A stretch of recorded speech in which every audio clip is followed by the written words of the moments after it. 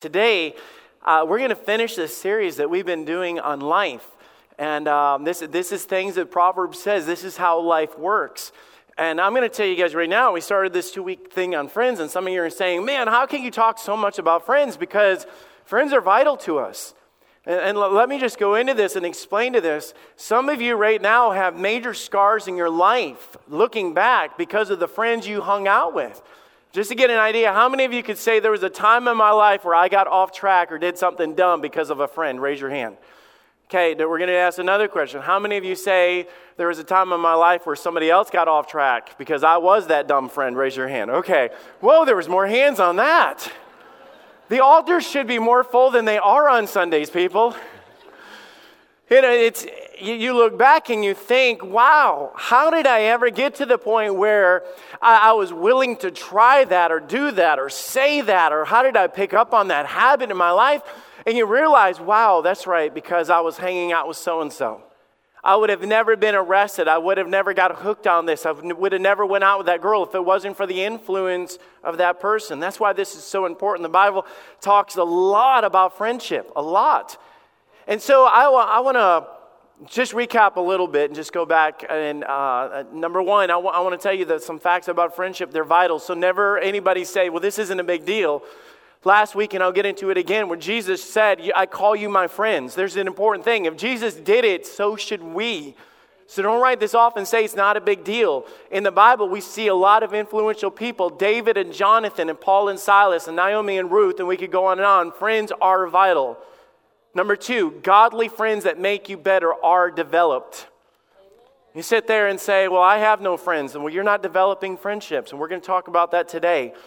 A man that hath friends must show himself friendly. If you're not showing yourself friendly, then by default, you have no godly friends. Number three, they are few. Jesus had the crowd. Jesus had the 12. Jesus, then we notice in the darkest spots of his life, he had Peter, James, and John. He wasn't playing favorites. And we're going to get into that a little bit this morning. A lot of people talk about that idea. Well, there's cliques. There ought to be people connected in the body of Christ. And understanding what that means, it's important. And they were faithful. Godly friends are faithful. The Bible says, and there is a friend that sticketh closer than a brother. We define a true friend. A true friend is someone connects, and we use Jesus Christ as the example. There was a physical connection. They fed the 5,000. They preached. They went through the cities. They traveled. They did those things. But then there was an emotional connection. Jesus looked at the disciples and said, I love you. Love others the way that I have loved you. There was an emotional connection there. And a lot of times in churches, we miss out on a lot because we don't have those connections with other people where we drop our guards and say, hey, listen, I need you. I'm scared. Or how about this? I'm slipping. I need you. But you're not going to have that if you don't have that connection. And then there was a spiritual connection. We see, he said, I've done all this so you can bear fruit. You know what fruit is? The things that God has stirred up in their life was coming out of their life. You know who a godly friend is in your life? You can say, well, I got lots of friends. That guy that's trying to convince you to go drink a beer with him after work is not a godly friend. Amen. That person that's telling you you'd be better off doing this or better off getting hammered or better, they're not a godly friend. Friends will make you better. A true friend carries. Peter, James, and John were taken to the garden into the darkest part of Jesus' life, and he asked them, will you stay with me? Will you pray with me? Will you watch with me? You know what he's saying? Will you go through this with me? You can sit there and say, well, Peter, James, and John could never bear the sins of the world. You're right. But could stand next to him and pray with him as he went through that. And a true friend confronts. I want to stop for just a minute, make sure we get this. See, when Jesus went back and Peter was sleeping, Jesus called him out. True friends care more about your future than they do about your feelings. Do you guys get that? Do you know how often we find out that a friend is doing self-harm to themselves or they're going down a dark path and you sit there and say, well, I don't want to make them mad at me. I'd rather make them mad than stand at their casket. Right. Guys, this is serious stuff. Every person in here knows somebody that has been through something very dark. And what did you do? And this mindset that it's none of my business, or I don't want to get my hands dirty. Thank God Jesus was willing to get his hands dirty for us. And you know what I mean by him saying that? Amen. The fact that he bore our sins and he went to the cross and he was willing to call them out because he loved them. You confront. It is your business. We're friends. That's what God's called us to do. But you say, this is great. Some of you say, I don't even have that in my life. Hey, Pastor, that's great. But I don't have that. You know what we do? Sometimes we just throw a little pity party. We'll sit off to the side and be in there like, well, if everybody cared about me that way and everybody else has friendships and not me, we don't understand how they're developed. Unfortunately, it's not going to happen just because you're whining in the lobby. Everybody's going to be like, I want to be your friend. It doesn't work that way. People aren't just going to come out. How do you develop friendships like this? I've said it before, it doesn't just happen. Proverbs gives us the instructions, and I'm going to use this as the springboard of Proverbs like we've done through this whole thing. Proverbs 18:24. A man that hath friends. Now there's a word in there that you must understand. It is the word must. M-U-S-T. A man that has friends must. So whatever I'm going to say after this, you've got to understand that there's no way that you're going to have friends unless you do what Jesus said is the must. You have to do this. Thus saith the Lord God Almighty. There is no back way into this. God said that he that hath friends must show himself friendly. And I'm going to tell you what you're going to get from that. You show yourself friendly to people, you will find that there will be a friend that sticks closer than a brother. Have you ever wondered why the Bible says that? Do you realize that brothers are something that when you're born into that family, you're stuck with them whether you like it or not? Can I get a witness right there? There is nothing. You're going to move, and the brother is saying, I got to go help my brother move because, I'm his brother, and mom will get on to me if I don't show up to help him. They get into financial situation. Guess who's the first person they call? Hey, you're my brother. You need to be there for me. But you see, friendship is different than that. Friendships show up because they want to be there, not because they have to be there. There's the friend that sticketh closer than even that brother. It's not mom calling them up or you feeling obligated. They're showing up because of the fact that they genuinely love you. How do you get that? I'll tell you, I want that. I'll be honest, I do have that. I can praise the Lord for that without a doubt. The biblical principle here is be the type of friend that you want to be your friend. The greatest lesson we can learn from Jesus about friendship is that the essential quality in the heart of a friendship is not the desire to have friends, but the desire to be a friend. That's completely flipping everything that we know about it. We sit there and say, well, they should do this, and Jesus turned around and says, no, I'm going to go be this, I'm going to go be this. It's what Jesus was doing, not what Jesus was saying. I've been using this example of Jesus and the inner three, and Peter, James, and John, and the friendship that they've had. And if you missed last week, I want to read this because I'm going to use this as the part of the foundation again. John 15:13. He say, does the Bible talk about friendships? Absolutely. Listen to this. Greater love hath no man than this, that a man lays down his life for his friends. Ye are my friends. Can you imagine Jesus saying that? Oh my goodness, that's so cool. And Jesus said, ye are my friends. Listen, if you do whatsoever I've commanded, henceforth I call you not servants.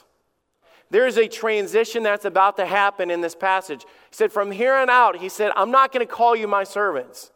It's not just people that I'm going to walk through life together. We're not just doing things. We're not just attending church.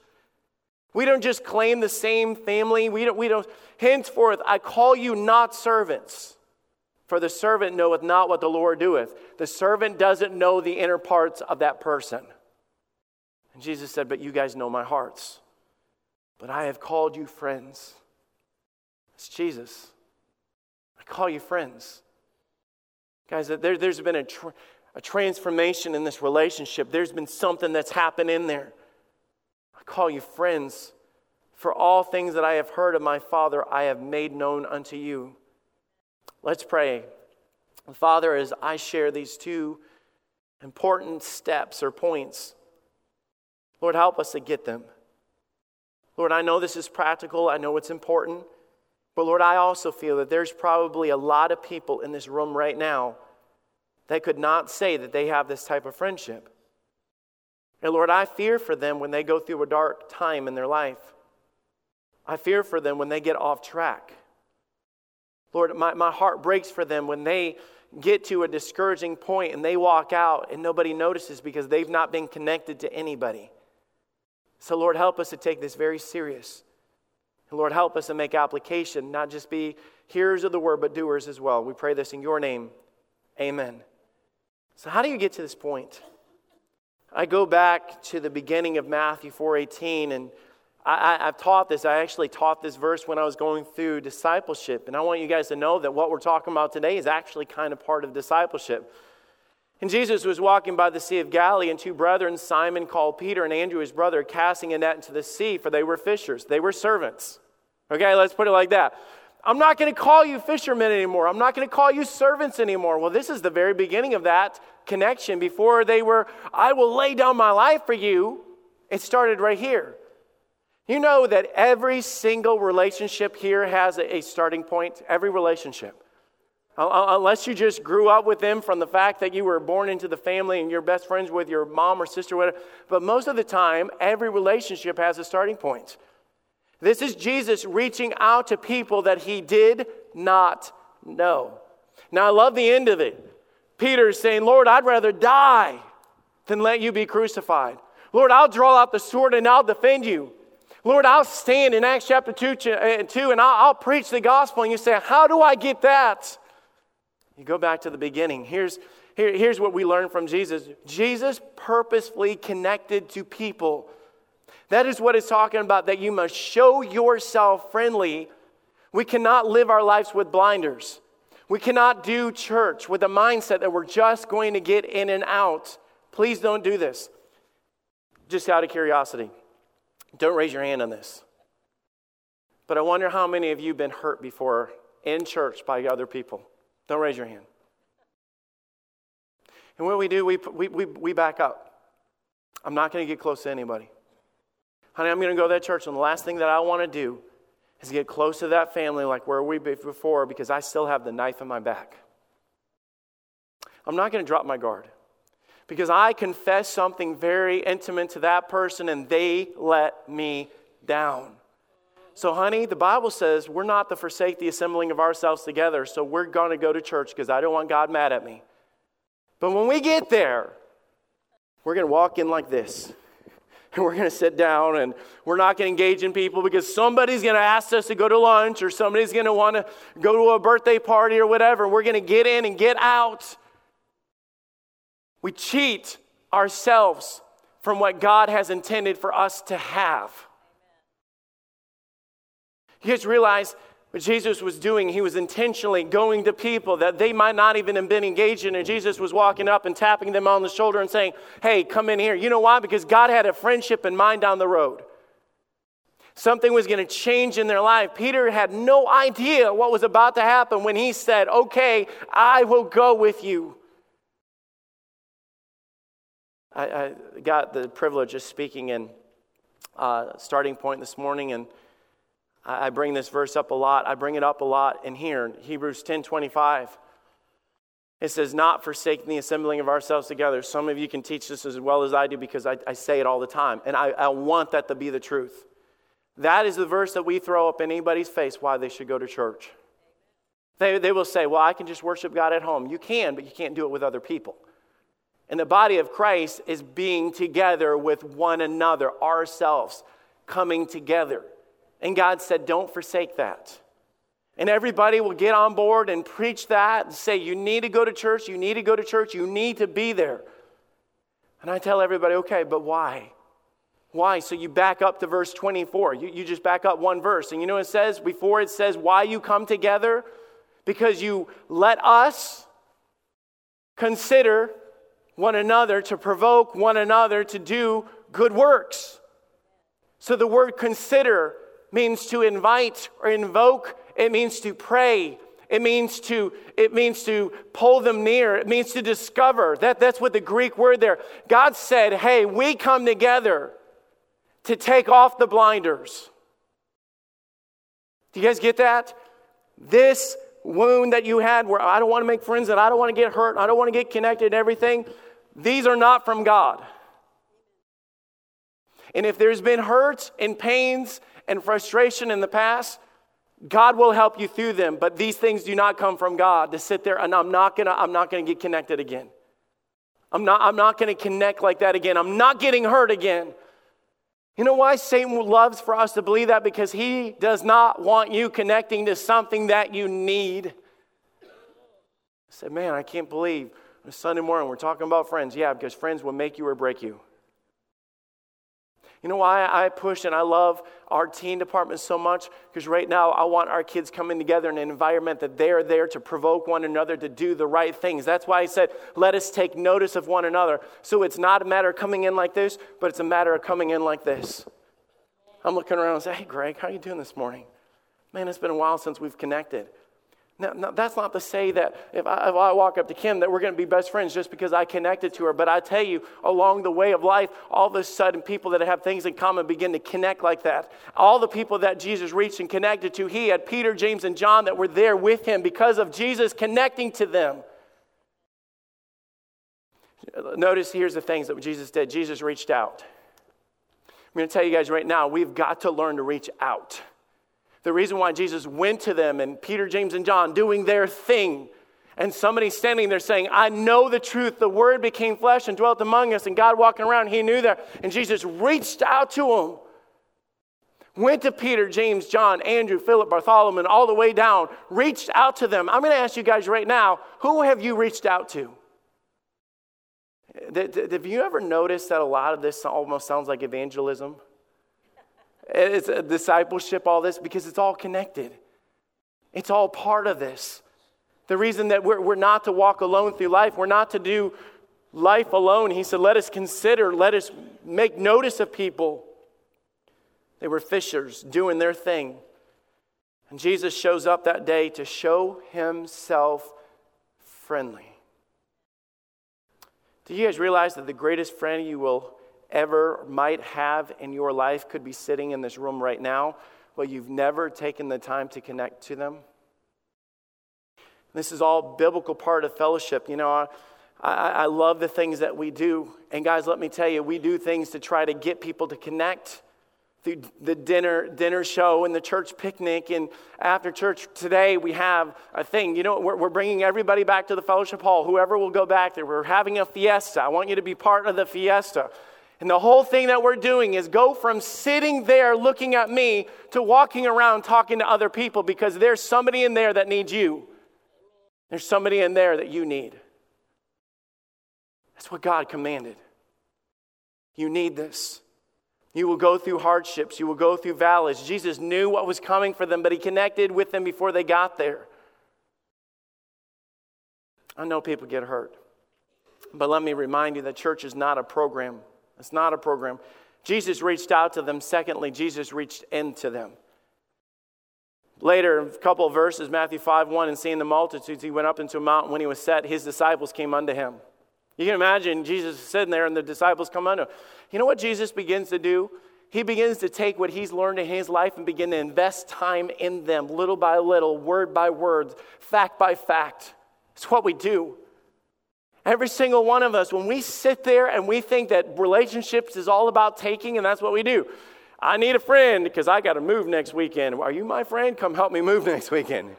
You know what I'm saying? I need a friend. What do you need? I need $5. Can you give me a loan? Most of our friendships are selfish. They are. I need you to be there because, I thought you were my friend. You realize that everything that Jesus did to develop friendships is he was giving and investing. You know, one of the things that we struggle with most in life today is time. We don't have time for people. We don't have time for relationships. Until we're going through a crisis and then all of a sudden people don't have time for you because you never had time for them. The whole principle that Jesus was doing is he would stop and he would sit and he'd say, guys, come sit down right here. And he'd begin to love on them. And Exhort them, which means to call near, and invest in them. Begin to teach them. By Matthew 6:9, when Jesus was sitting down with them, he said, after this manner, therefore, pray ye. Our Father which art in heaven, hallowed be thy name. Peter, James, and John are sitting there going, so that's how you pray. And all of a sudden, that person was closer to God and closer to Jesus because of that friend investing in them. The people that mean the most to you are the people that invest in you. Have you ever noticed that? The people that have changed your life, that school teacher, that parent, that uncle, that best friend through your life. And I think one of the biggest problems that our generation faces is we rush through time and we have no time for people. In Revelation 3:20, when Jesus talks about our relationships, he said, behold, I stand at the door and knock. If any man will hear my voice and open the door, I will come into him. I'll sup with him and he with me. Meaning that I'm just going to stop. I'm going to stop for you. I want to sit with you. I want to talk to you. If you desire to have godly friendships, you must purposely connect with people. And if you walk in and walk out and you go through life and you never connect with people, you are missing out on what we're saying. Here's the second thing, and we'll be done. You must purposely connect. You must selflessly care. We have such a selfish motive in everything that we do. So I'm going to confess something to you that I don't know if I've ever told you guys this story or whatever through all these years. But when I was 14, I fell in love. And Jenny knows this story a little bit. But don't get jealous, babe, I promise. Pastor Dave can tell you, when I was 14 years old, I completely fell in love with this girl. I mean, completely. I was like so infatuated with this girl. She was 21 and I was 14. And I thought she was a supermodel. Here I am in like 7th, 8th grade. Don't do the math on that. I can't remember. But it was like 14, 7th, 8th grade. Whatever I was. I don't remember. And I remember going to her college graduation. And she had a little brother that was the most annoying dude ever. Drove me nuts. His name was Tommy. And I remember nobody else in the youth group or whatever wanted to spend the night at his house, wanted to hang out with him or whatever. Tommy became my very best friend. And he'd say, you want to spend the night? I was like, is your sister home? I was like, you want to go out to eat with us? I was like, is your sister going? I'm just curious, I just wanted to hang out. You're way better, baby. I promise you. She doesn't. There's no way to tell these stories, but I got wise and grew up and got the woman of my dreams. But the whole time, everything that I did, just being honest, was selfish. And so often in life, we go through life with completely selfish, and when they don't meet what we want them to do in our life, we cut them off and label them as a bad friend. Here's the truth. You're the bad friend. And I'm not saying that people shouldn't be there for you, yes, but let me tell you what happens when you develop a friendship. They'll be there for you. They'll stick closer than a brother because of the relationship that you already have, not the manipulation that you're trying to create. You see, within this storyline, Jesus said in John 15:12, when we were talking about it, that he said, you have love one to another, and greater love hath no man than this. Listen to this, that a man does what? Lays down his life. Lays down his life for his friends. Yeah, that's a concept that I tell you, when we finally get it, will change every relationship that we have. And all of a sudden, you're showing up in hospital rooms, and you're showing up at their doorstep, and you find out they're going through a hard time. And you say, hey, I'm busy. We're all busy.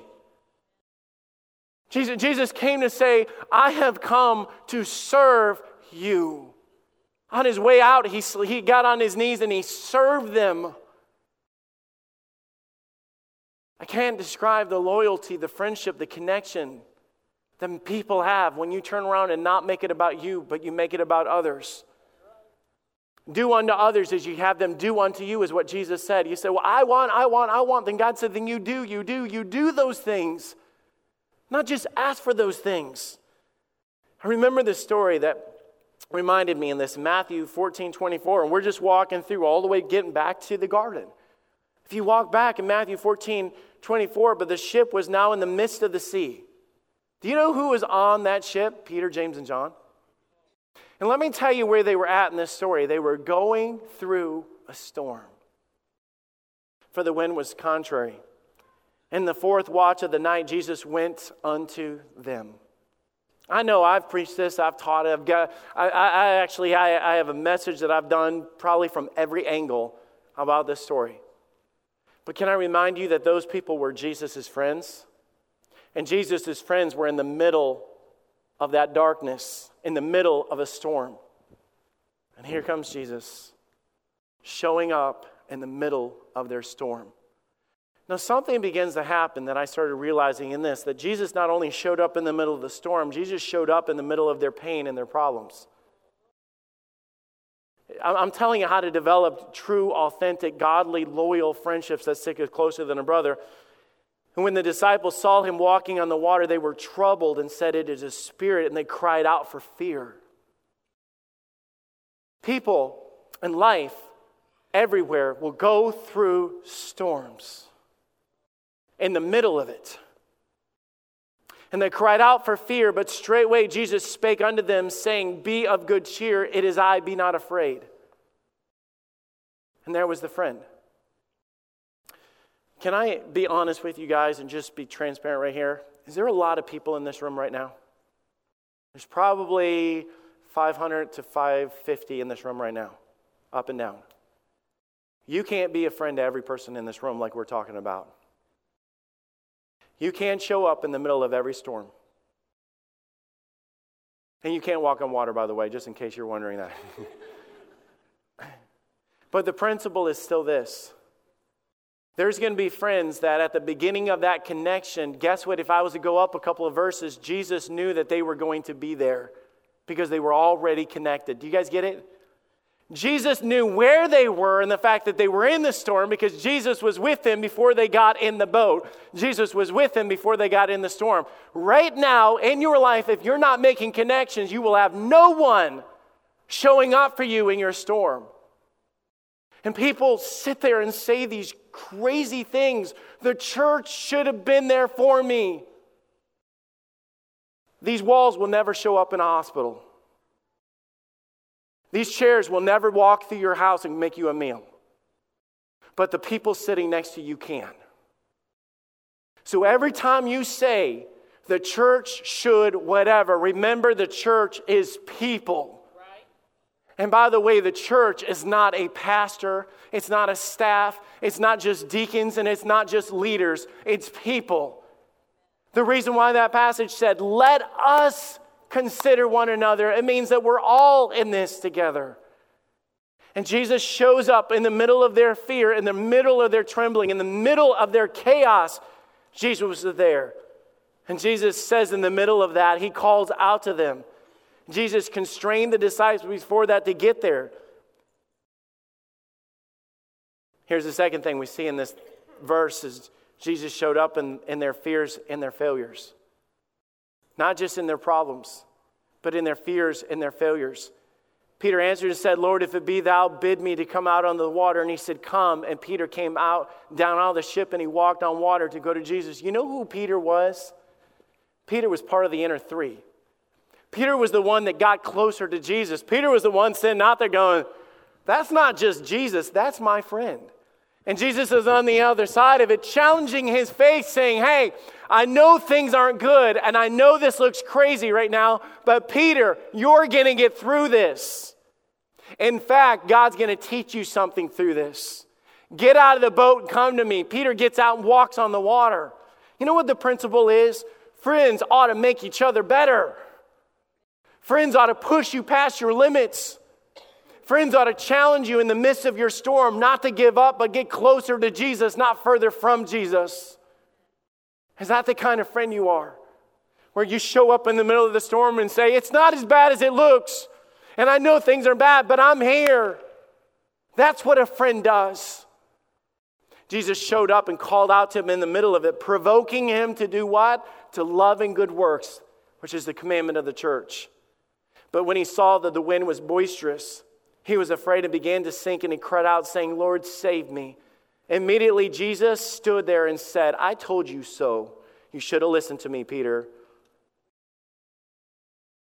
And immediately Jesus stretched forth his hand and he caught him. It's Peter's fault. It's Peter's fault.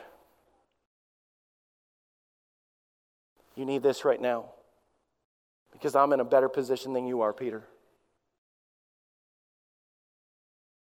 What kind of friend are you? Sit there and say, well, it's none of my business, and here it's not my fault that he got there, and you know what, I'm busy and all this. You know, Jesus is there. Ready for this. You know why we don't have the connections that we have, or people go through those dark storms and all of a sudden they're casualties and we're sitting around asking the question, where did they go? Whatever happened to so-and-so? I remember, because they never got connected. They never had anybody in the midst of the storm. They never had anybody reaching out to them when they needed it. You know, I love this in the middle of this when they get on the boat. You know what Jesus says to them? "O thou of little faith." Do you know why? Because faithful are the wounds of a friend. But at the same time, he didn't sit there and say, "Oh, thou little faith." Jesus sit there and caught him first to pull him where he should be, to get him on the right track. And by the way, God, he does stay on the right track. Even after Peter fails Jesus and he runs out and he goes back to fishing, you know what Jesus does? He shows up on the shoreline saying, "Hey, did you catch any fish?" And God restores him again. Let me just put it like this. A man that has friends that are going to go with him through the storm. A man that has friends that is going to call him out and make him better. A man that has friends that's going to sit there and invest in them to teach them the Word of God and provoke them to do love and good works must be that type of friend. And you'll never have that type of friend until you learn to be that type of friend. That's what Proverbs is saying.